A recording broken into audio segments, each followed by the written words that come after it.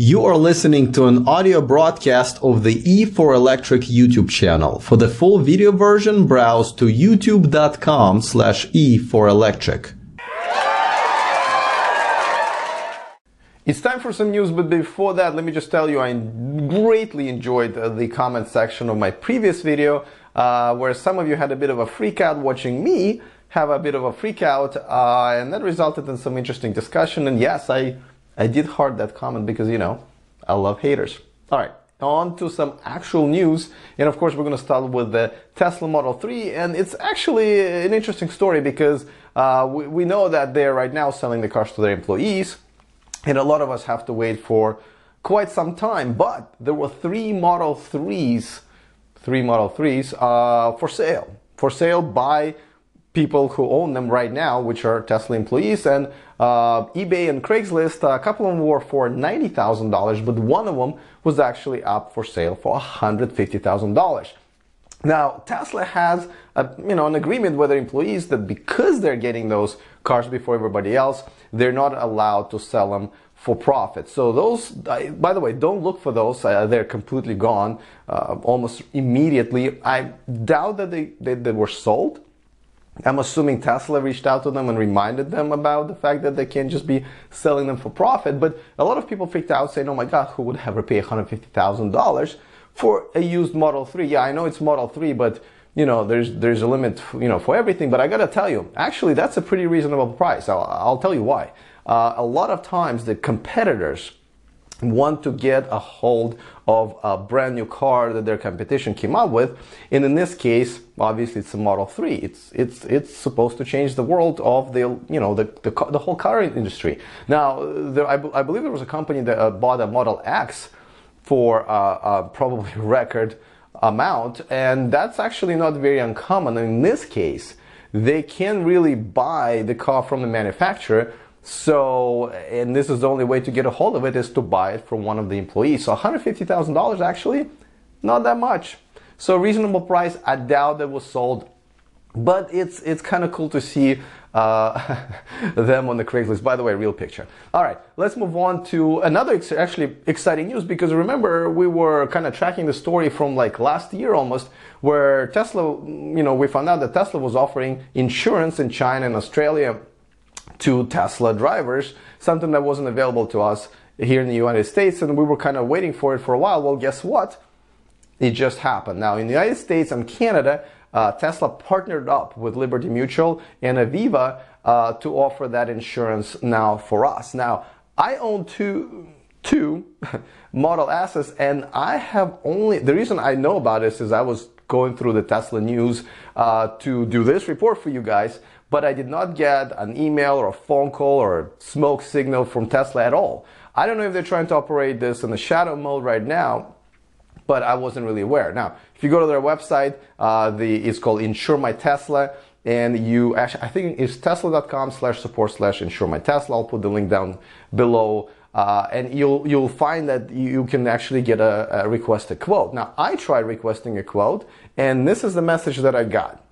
So not a good start. I did get an email from Liberty Mutual asking me for more information, but this is kind of a weird way of going about it. Again, I don't know, maybe that's why they're just trying to fine-tune it, but not a good experience so far. Though I am looking forward to seeing if they can actually beat the rate that I have right now, because 5 years ago I started with $120 a month, and I'm insured through Farmers, and now with the same coverage I went all the way to $200 a month. And I recently tried getting some competitor quotes, and no, I'm pretty much getting the best deals at $200 a month, which I think is kind of a lot. And I see a lot of people in my Facebook group kind of complaining about the same thing. So I think we're all hoping that this partnership that Tesla just created is going to help us out a little bit, because I think the rates are a little too ridiculous, and there are now more shops and less delay for the parts and the way to actually get your car fixed.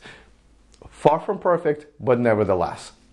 All right, let's move on to some news that are, non-Tesla news. There are more and more of them out there, which is a good thing, right? One of the biggest ones is that Shell, the oil company, bought a company called New Motion, and that's the company that's based in Europe, but they have already produced 30,000 home chargers, and I believe they own 50,000 public charging stations in Europe.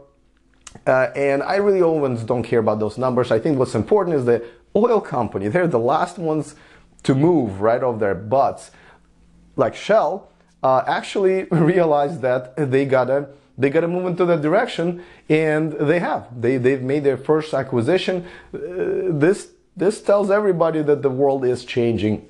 So this is, I think, is really good news. Now, of course, it's a level 2 at best that those chargers can handle, as we know that most people will be charging at their homes like we all do now.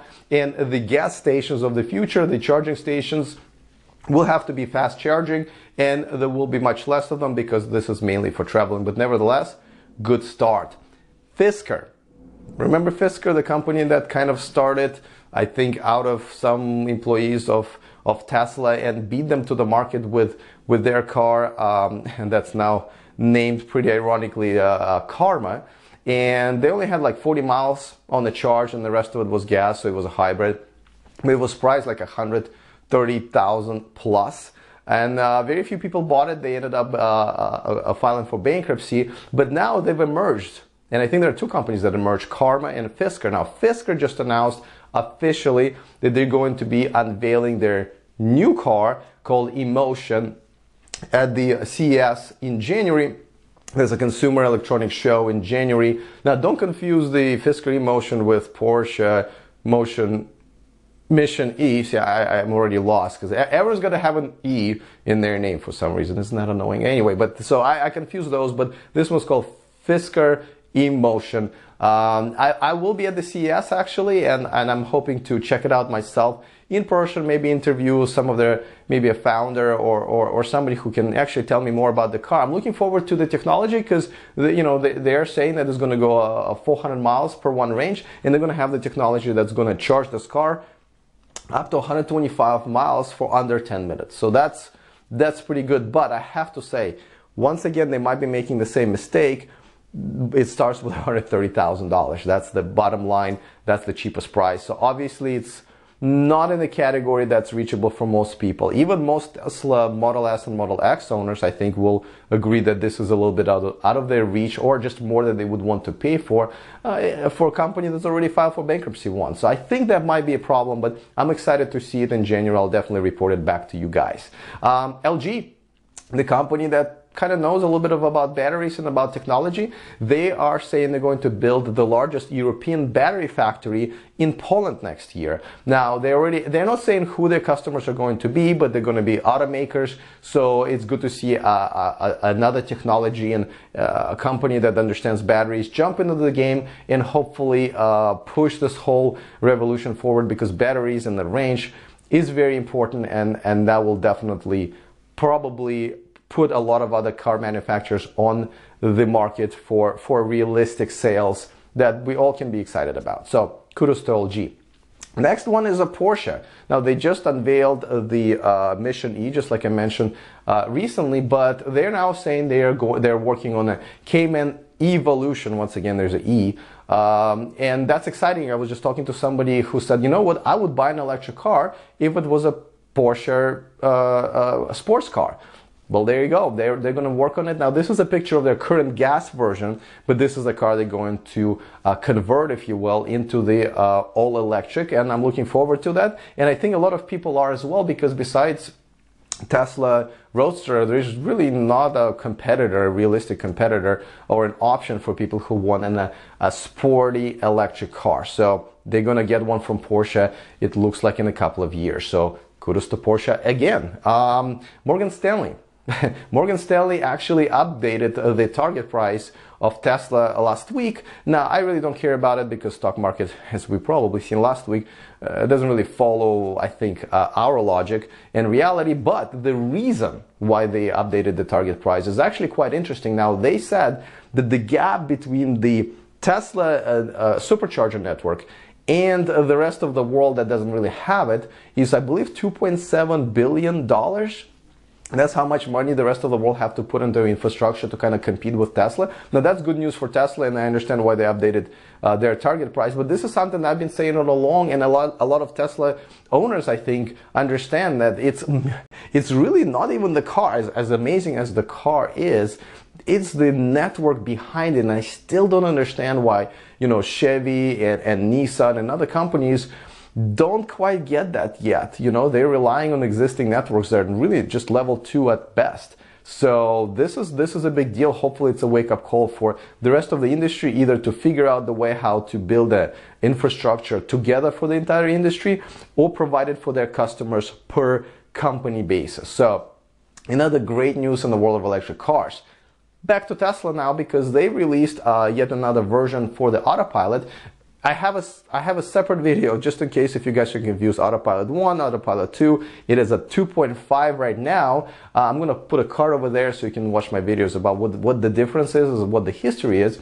But for those of you who are just never heard of it, I know it sounds confusing, but the current 2.5 version does not have all the features that 1.0 version has. I know it sounds weird, just like I said, watch my videos, it will make some sense to you.